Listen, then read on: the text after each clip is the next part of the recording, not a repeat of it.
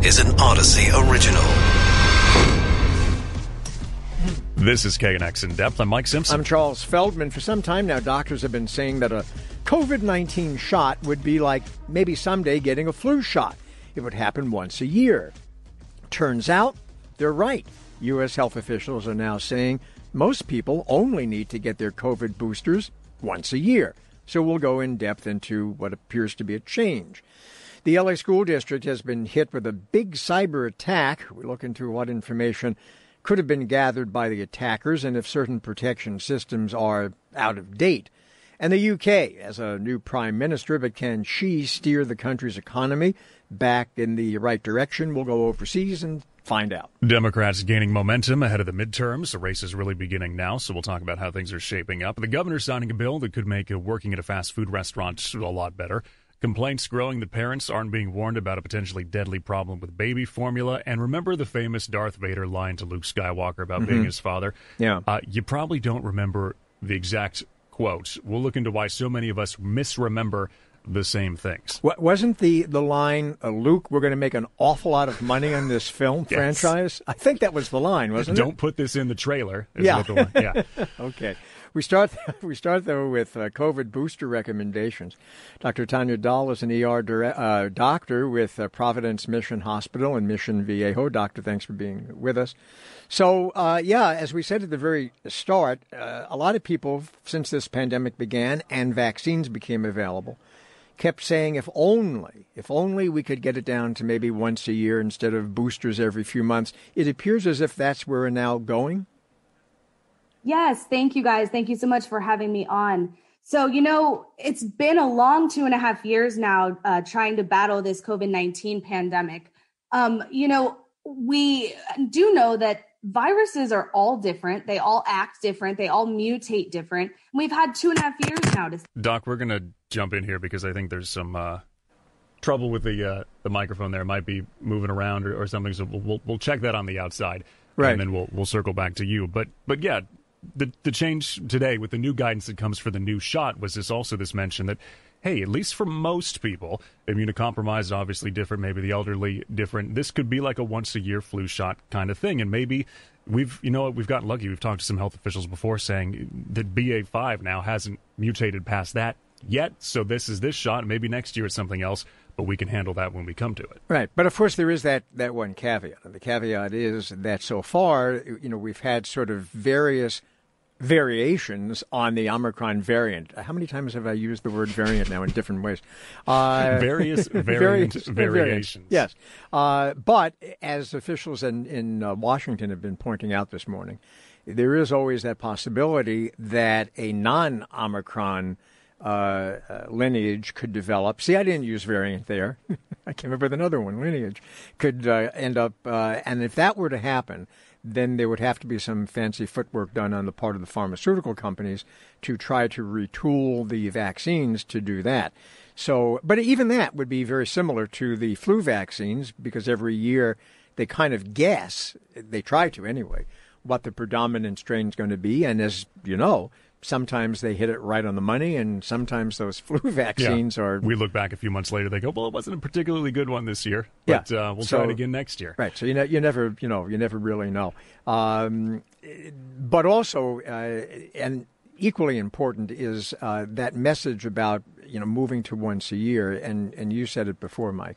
That isn't for everybody. It'll probably be, they say, for the vast majority of people in this country, but not for people who have immune issues, not for people who are very elderly and perhaps have a much more frail immune system. And it's going to be up to the CDC, as it always is, to try to figure out exactly where that line is going to be. What is the age when one becomes, quote, elderly, so they need to do more than one booster a year? We do have the doctor back with us, switching over to the phone. Doctor, we've gone through who would still maybe need more than once a year and it's immunocompromised. It's the elderly. The trick, I think, next month and the remainder of this month, as we move to that, is actually to get people this new variant booster. Yeah, correct. Sorry about all the technical difficulties. Thanks, guys. So just last week, the FDA approved this new vaccine that's going to cover a lot of the new predominant strains of the virus, such as BA4 and 5. We're hoping it should be on shelves at local pharmacies and hopefully at physicians' offices almost as early as next week. So we are going to have a lot of pharmacies and offices that have pre-orders out to try to get the shots in people's arms as soon as possible to keep everybody safe. But let me ask you about that, because as you know, there is some disagreement among specialists about the timing. The CDC is saying you should get this new, improved, retooled Omicron variant vaccine with at least 2 months having gone by from either your last one or 3 months, I think they're saying, since you may have been infected and came down with COVID. But then there are those experts who are saying, no, you're better off waiting 4, 5, even 6 months because it's better for your immune system. So where do we stand on that? Correct. I think there's a lot of back and forth in the research and medical community as to the exact timing and what's the most effective. I think with time, we're going to have more research and data available to help guide us. But for now, I'm just advising my patients, just stick somewhere in the middle. I say 4 months is probably the right time. So I would say 4 months is a little bit kind of in the middle of both of those recommendations, which is what I'm more comfortable with. Dr. Tanya Dahl, ER doctor, Providence Mission Hospital in Mission Viejo. See, she agrees with me. I'm doing mine tomorrow, and it's 4 months. There you go. So you're right on track. Right on track. Still to come, 9 weeks left until the midterms. Democrats could pull off some surprises, and concern growing that parents aren't being told enough about a potentially serious problem with baby formula. Right now, though, the LA School District has shared some details about a cyber attack on its computer network. Superintendent Alberto Carvalho acknowledged the attack in a news conference earlier.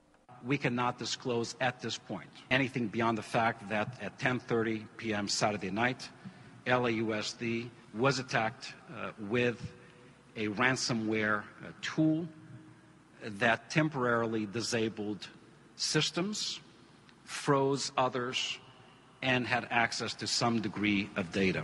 Nearly all systems are now up and running, but what's the damage? Ralph Loos is head of services for go-to-market for cybersecurity firm Extra Hop. Thanks for being with us. So is it possible to tell from what little detail we've been given publicly anyway what the damage or potential damage could be? Likely no. And I hate to speculate as everybody tends to do in these situations, but speculating and guessing what happened, how the depth of the issue, probably a bit irresponsible at this point. Well, when someone goes up against a big organization like this one, though, what is it usually for? Is it for the info, or is it like a ransomware kind of thing? Well, look, they said ransomware, but they said ransomware tool. School districts, anybody that has data is a good target. School districts particularly, right? They have data about kids, which is a wealth of information for anybody trying to look at identities, potentially blackmail, all kinds of things you can creatively think of from school data. They're likely targets, right? It's either an opportunistic target or a directly targeted type of entity. We just don't know. But isn't the bottom line, because we go through this, it seems to me, if not weekly, certainly every couple of months, with one large organization or another. Sometimes it's hospitals, sometimes it's school districts. Nobody seems to be particularly prepared for this. Well, look, everybody's got a plan until somebody drops some sort of ransomware tool or attacker tool on their doorstep. The reality is the level of preparedness varies in our industries, various market segments, various types of companies. Cybersecurity is always going to be said to be a priority, but it's an important piece of IT. But it requires a lot of expertise, a lot of spend, a lot of careful planning, and a lot of execution that particularly, it takes a lot to glue all that stuff together and make it work well. And to be frank, look, it's something that's kept us cybersecurity professionals employed for years and years, and will for years to come, because the challenge is you can't effectively be perfect all the time, and I think attackers know that. And whether it's a target of opportunity or other means, this is happening. This is going to keep happening. And it's just a matter of, for most organizations, they get popped like this. How fast can you recover? How fast can you detect it? Can you tell where they went, what the attackers did, what their intent was, what they took, what they broke, where they inserted themselves, and get them out and get back to business? Are most of these big organizations or companies being targeted pretty routinely and having to fend this stuff off pretty much all the time? I would say I would pull the word most out of there. But look, if I take a broad swath analysis across the last couple of years, a lot of us in the industry will tell you that very few of the public and private sector companies that get targeted really take that much attacker mind share, right? These guys, I think LA County even said that it was an attack, a ransomware tool. There was an advisory put out by CIS, by CISA this morning, earlier, I think, in the day, regarding a something called the Vice Society. It's a ransomware group, but they all they all use the same types of techniques. There's not a whole lot of novelty here. When you've got computer systems that have been around, look at the way school districts. I mean, I've been to several. Can't comment on specifically what LA has, but I've been around school districts for a long time, having consulted and worked in them. They have technology that's either donated or bought over the years, cycled out in phases. Some of it is various different versions of an operating system, some managed, some unmanaged. It doesn't take a tremendous amount to break in, right? You got to find an avenue, steal somebody's password, or guess it based on their Facebook profile, and you're in, and you can look around, because defense in depth, particularly in schools, isn't something that they've got a whole lot of, because it's just, it's an expensive priority, and the priority tends to be on educating kids rather than putting expensive security gadgets in. Rolf Loos at the cybersecurity firm Extra Hop. A little bit later, we're going to talk about this really interesting phenomenon where a lot of people, like most people, remember the exact same thing, the exact same way, but all of it is wrong. Kind of like beam me up, Scotty. Yes. They never actually said that. No. Yeah. But we all think they did. No, and in Casablanca, the line, "Play it again, Sam," never actually said, but everybody thinks it was. Why is that? Well, we'll find out. Okay. Right now, though, the UK has a new prime minister. Liz Truss takes over for Boris Johnson. Rough economic time for the country. High inflation, labor unrest, war in Ukraine. Darren Adam back with us, presenter on LBC Radio out of London. Darren, thanks for being here. So tell us about Liz Truss. Well, where would you like to start? We start with the fact that she is Britain's fourth prime minister in 6 years. We'll get to that in just a few moments' time. Liz Truss has been around for a while. She, even in the race to replace the disgraced Boris Johnson, was not especially popular. She certainly wasn't a front runner. And there is a suspicion that she was assisted into her position where she ended up in the final in the final runoff, a suspicion that she was assisted by the supporters of Rishi Sunak, who she defeated on the basis that she would be an easier final contender for him to deal with. That hasn't worked. And so what we've ended up with somebody who nobody really thought was going to be prime minister. And if you look back even just a few weeks to her very hesitant, literally stumbling campaign, a lot of people are really scratching their heads and thinking, my goodness, we've ended up with somebody even worse than Boris Johnson. How's that possible? And yet there she is, right? So you guys over there, you're facing a lot of economic issues, right? I mean, high cost of energy, high cost of food. Her solution, as I understand it, is, at least to a large measure, to cut taxes, which was something that Ronald Reagan tried here, and I think Margaret Thatcher tried there, to very little success.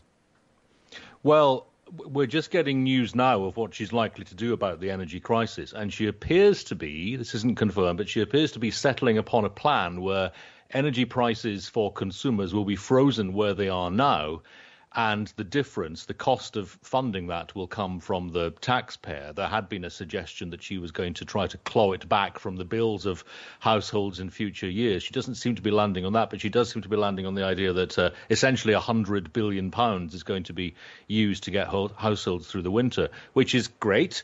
But, as you say, Charles, if you ally that to a plan to cut taxes, at some point the very reasonable question is asked, how are we going to pay for stuff? How are we going to pay for all the things that we like and need in the country? You can't, on one hand, spend £100 billion, although many people are calling for that to be spent, and on the other hand, cut taxes, as she is claiming to do. The other thing to remember about Liz Truss is that she has said essentially everything to everybody at every time in the past. If you go back to the 1990s, she was in a different party, the Liberal Democrats. She stood in front of the conference of that party calling for the monarchy to be abolished. She was a very prominent supporter of remaining in the European Union. She's now been recast as a very firm Eurosceptic, somebody who believes that Brexit was the right thing to do. She's had two views on essentially everything, depending upon her audience, and to that extent, she is continuity Johnson. She has said whatever she has felt would best serve her interests in the past on any given day. And, we've got the receipts for that, as they say. Some of that, I think, is going to start catching up with her. It'll give you plenty to talk about. I have to ask about it because Twitter was lit abuzz when she was there with the Queen for the picture. There's a really bad bruise on the Queen's hand. Is this a big story now over there? Because people here seem very concerned about her. No, it isn't. That's the first time I've heard about this. I've not been studying the photo in any detail or at all. It might surprise you to learn. But yes, it is the case that... Why does it not surprise us? It does not surprise us, Darren. in our country, leaders can change without an election, but leaders cannot change unless an old woman in a hat made entirely of diamonds says it's okay. There he goes. Darren Adam, LBC Radio, out of London. This is KNX In Depth with Mike Simpson. I'm Charles Feldman. Well, they say the election races don't really start till after Labor Day, but it's after Labor Day. We are 9 weeks away from the midterms. A few months ago, things looked pretty bleak for Democrats. There was talk about Republicans retaking the House in a big way and capturing the Senate, which would be sure to slow down President Biden's legislative agenda. Fast forward, though, to now, after the Supreme Court ruling overturning Roe v. Wade and all of former Trump's troubles, and the Democrats seem to be in a position to keep the Senate and maybe even the House. David McEwen is a political analyst and political science professor at Sonoma State University. David, thanks for being with us. So the Democrats, wishful thinking on their part, or does the evidence now seem to be in their favor? If you think about midterm elections, and one of the rules of American politics is that the party in power, especially if they own kind of all three components, right, the House, the Senate, and the White House, they lose in midterm elections, usually to the tune of somewhere around the mid-30s in terms of seats. But something has happened, as you talked about the lead-in there. It's the Dobbs decision with the Supreme Court. But there's other elements going on here. Obviously, what's happening with former President Trump, that's important. And we start to look at polling data, and voters, particularly women, the Dobbs decision matters. But in other voter segments, we're starting to see elements where the Democratic generic ballot, generally would you vote for a Democrat or Republican, that seems to be ticking up or not giving the Republicans an advantage, even though Joe Biden's net approval is in the negative or he's underwater. So there seems to be this disconnect between voters, between, say, the Biden approval rating and what they're seeing in Congress. That's giving Democrats some hope beyond just the Senate, where it looks like they might be able to hold on to some House seats, even though the wave that we saw a few months ago is probably still likely to materialize. It just may be more of a ripple than that wave. So the president's going around trying to talk about his accomplishments. Are the Democrats still trying to stay away from him, though? To say, hey, welcome to town. Go on stage, make your speech, but I'm going to be over here. Yeah. Great point. Because what happens is that disconnect between how voters see, say, the generic ballot of Democrats and Joe Biden is different. But you're also seeing a Joe Biden who's much more punching back. That Democrats in general are punching back, and that makes this month as Congress returns in September and we look at funding the government and everything happening that, in terms of legislation these next, say, couple of weeks, hugely important to Democratic fortunes and Joe Biden. It doesn't mean we'll see Joe Biden in some of those areas or districts, but Democrats do have a secret weapon, and that's Michelle Obama or Barack Obama. So you might see them in ads in some of these battleground districts. And, of course, the White House will be around that conversation, but not necessarily with the president front and center. So if you're a Republican or a Democrat, you're aiming your message now what? To those people who claim they're still undecided, right?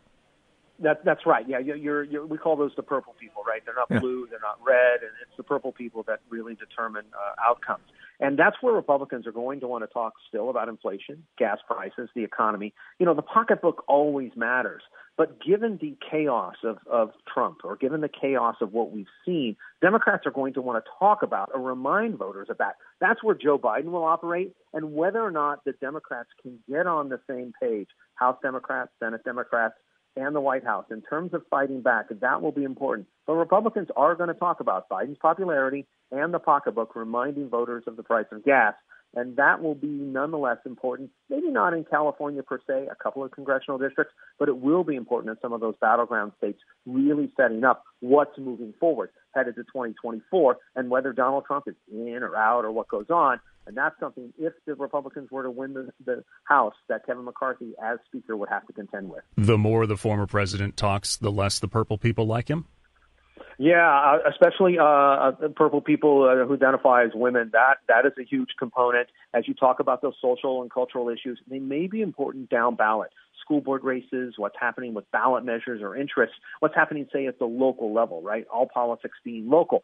But nonetheless, the specter of Trump in the background, yeah, it's important in Texas. Sure, it's important in Florida. But those battleground congressional districts or local districts, state-level things, that will be something to watch, particularly, I would say, in Georgia and Pennsylvania, the two states that are going to be absolutely critical for Democrats and Republicans in 2024. David McEwen, political analyst, political science professor, Sonoma State. Purple people. Purple people. I wonder if there's like a big business in, I don't know, like purple T-shirts or something for people who consider themselves purple people voters. We could sell hats.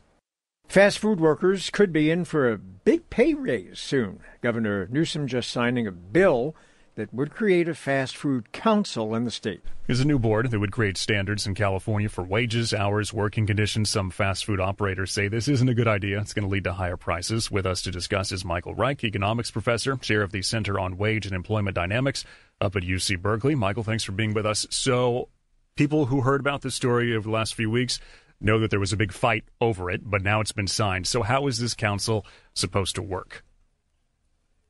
This is a really innovative bill. It's going to set up a council to solve some of the market failures in the industry. And it's going to have 10 members, 4 from the labor side, 2 will be representatives of unions, and 2 will be representatives of workers, 2, and then 4 on the business side, 2 will be representatives of parent companies like McDonald's and Burger King, and 2 more will be representatives of the individual franchisees in that industry. And then there'll be 2 more, rounded out to 10, who will be appointed by the governor from who will actually represent one the labor agency, and the other the business and economic development agency. So it's very balanced. And the idea is to bring everybody together and create some standards that this industry should have for not just for wages, but for working conditions and for hours, and particularly for enforcement of the law, even as it exists now. Quite a few fast food workers report that they're not always allowed meal breaks or rest breaks. They're told to work off the clock, and also that they fear retaliation if they report any of these issues to the public agencies. So hopefully when everyone gets together, they can work something out that's in the best interests of everybody at the table, which is not the case now. Okay, but let me ask you something, because a lot of the function of this particular panel, it seems to either supplement or maybe even replace what would typically be the function of a union in collective bargaining, right? So how does this work at a time when there has been an increase, as you know, in a unionization drive, especially in the fast food area? Yeah. Well, there's fast food and unionization going on in a place like Starbucks, but only at not a handful, but a very small percentage of Starbucks stores. And there's no unionization in the big brand chains like McDonald's or Burger King or Taco Bell. So yes, this would bring labor or organizations into the picture, and it would also set wages. It might set them higher than they are now. Wages have been rising in fast food. The starting wage for an ice cream scooper is probably about $17 or $18 in a whole lot of California, and so the average wage is probably about $20.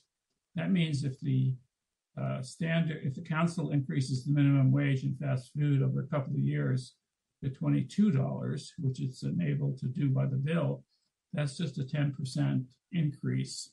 And that could lead to price increases, but I think there would be about 3% overall. So that translates into, say, for a Burger King cheeseburger, maybe 8 cents on a $2 cheeseburger, or 8 or 9 cents on a $2 Taco Bell burrito.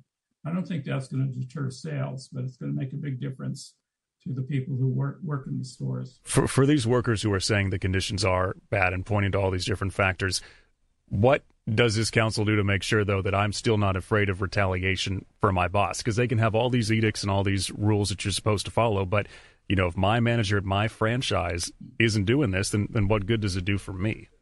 Yeah, I think that mechanism has to be set up to allow a trusted place for workers to be able to bring their complaints. Several of the enforcement agencies, for example, in San Francisco, the local enforcement agency for the San Francisco minimum wage reaches out to community groups and provides a place where people who don't necessarily even speak English can feel safe and trusted in voicing their complaints. And then the organization helps bring those complaints to the relevant agency. Now, I don't know exactly how this will work with the Fast Food Council, but presumably they'll set up some kind of machinery that will work much better than the current system. Is there any model for this anywhere so that one can point at it and say, yeah, you see, it works? Well, in much of Europe, employers and unions negotiate on an industry-wide basis. It's called sectoral labor bargaining, so that even if a union has a very small percentage of the workers who are members, they will still bargain on behalf of all the workers. That's very much the case in France, say, or in Australia and Germany, many other countries.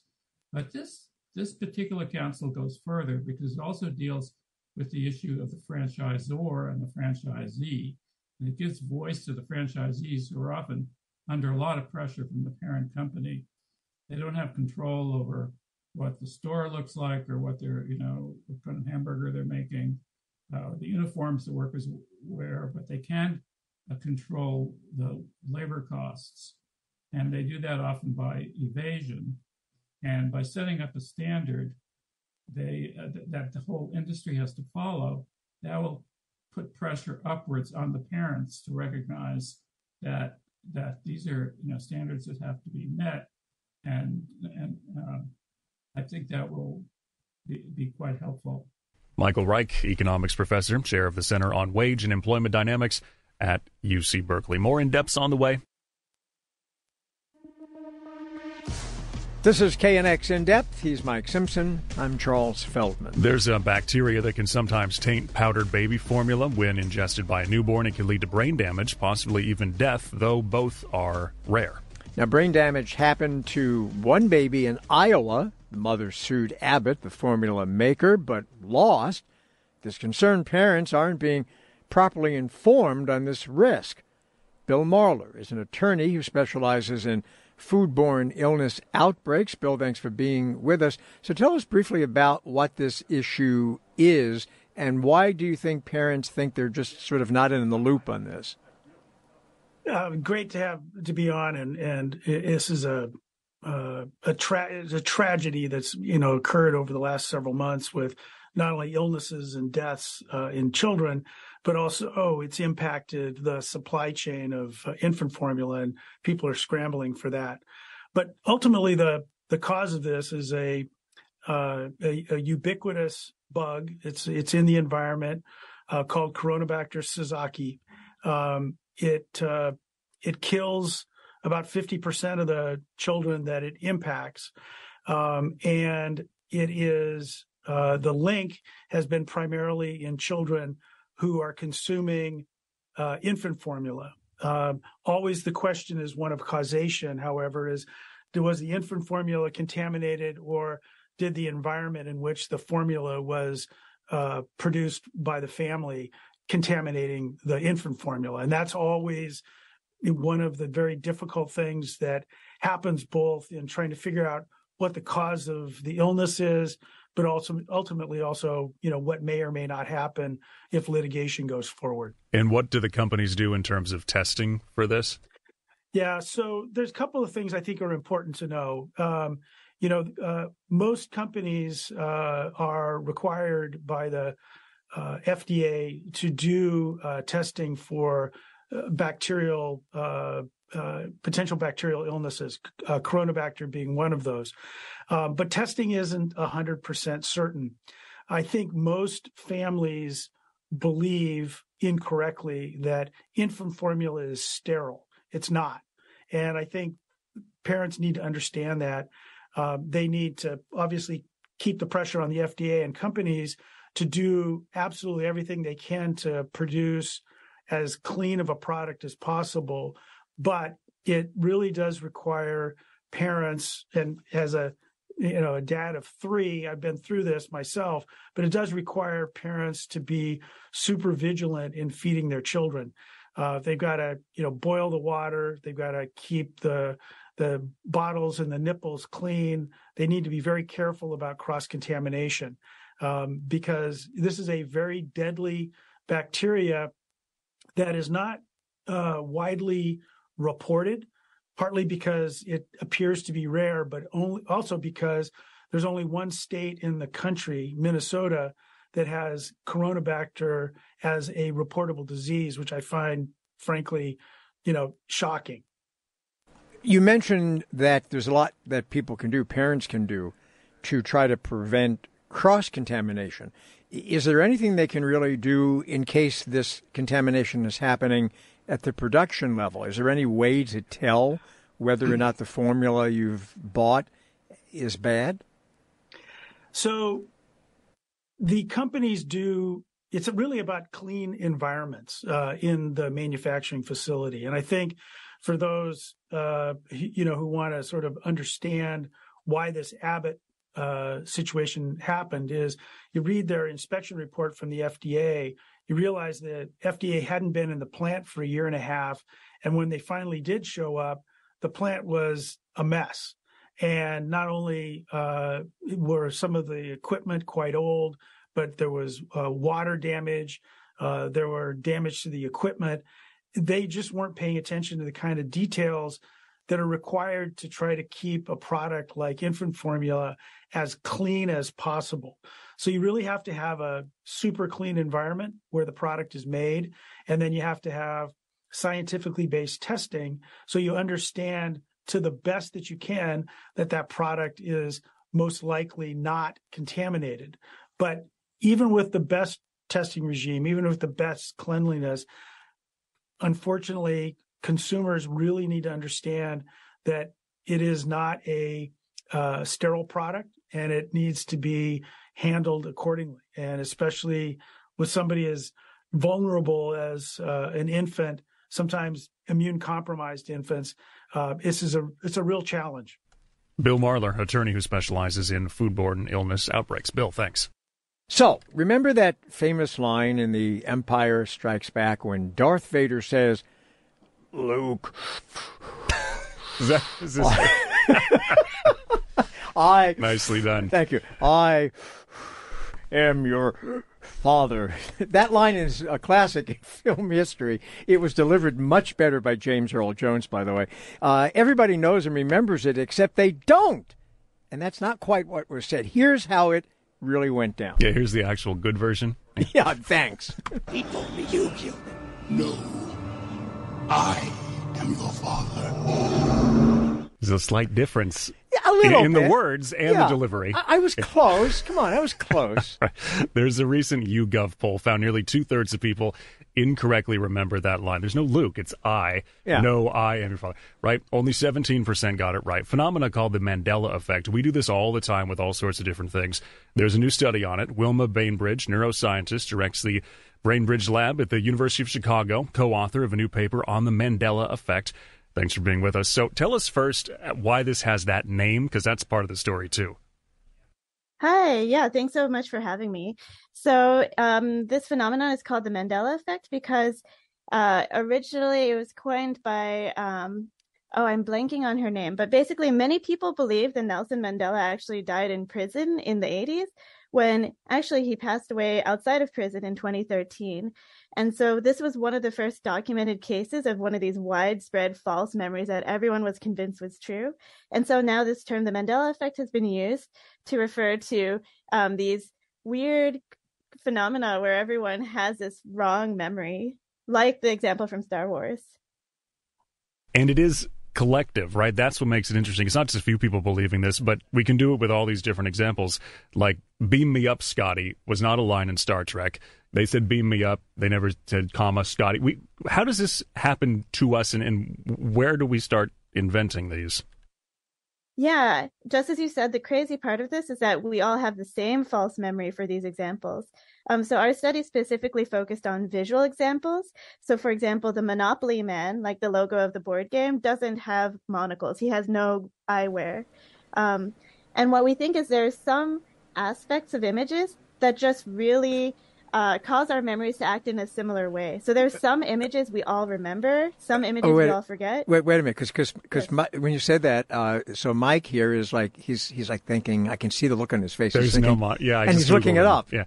Well, there's one where he's running with a bag of cash and he seems to have a monocle on, but all the others on the page, no monocle. But you thought he did. Does Mr. Peanut have one?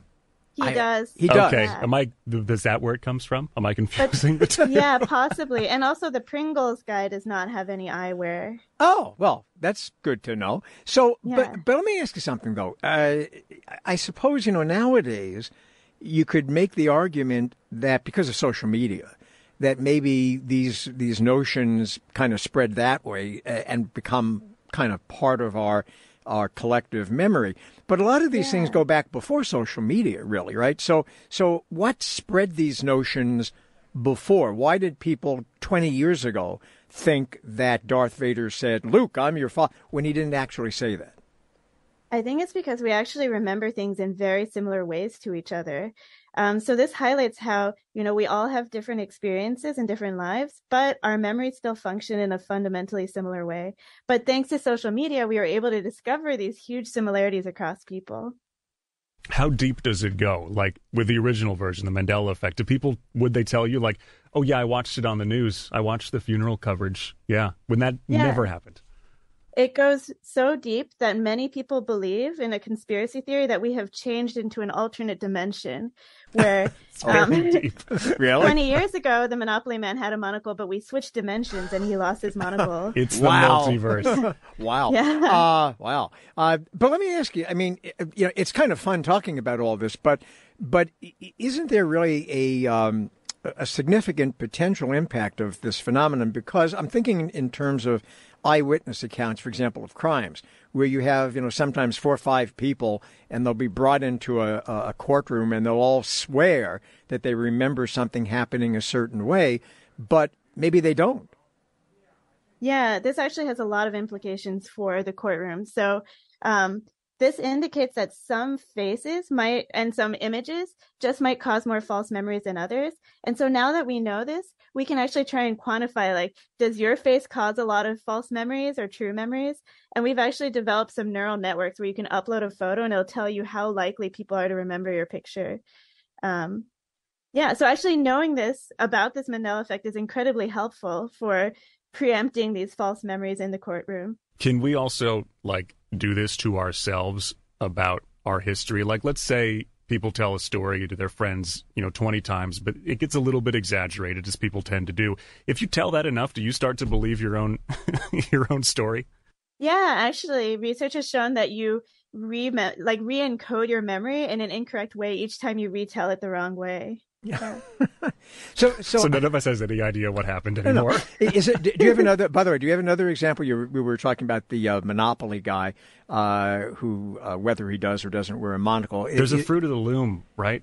Does it have a cornucopia or not? Yeah, and most people think it does. Does, but apparently it doesn't. But it doesn't. I'm Is just that right? on Google all day for this. Yeah, this is very disconcerting because all these. Right? I mean, but do people are they so entrenched in their beliefs of what they think they remembered that even if you present them, like we just played the soundbite, right, from Empire Strikes Back, even if you confront somebody with the actual evidence of what really was said or what really was done or what really somebody looked like, are people so invested in their false belief that they'll still insist that they're right?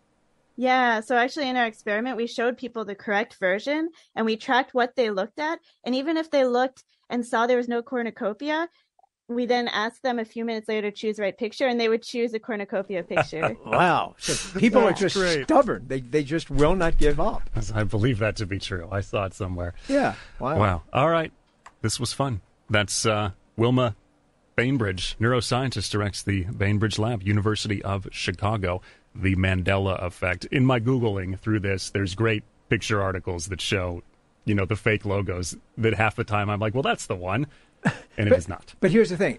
My bottom line take from this whole thing, if we want to believe that the line was, Luke, I am your father, so be it. Yeah, well, everyone's just going to say it that way anyway. Yeah, that's it. All right. That's In Depth for today. Back tomorrow.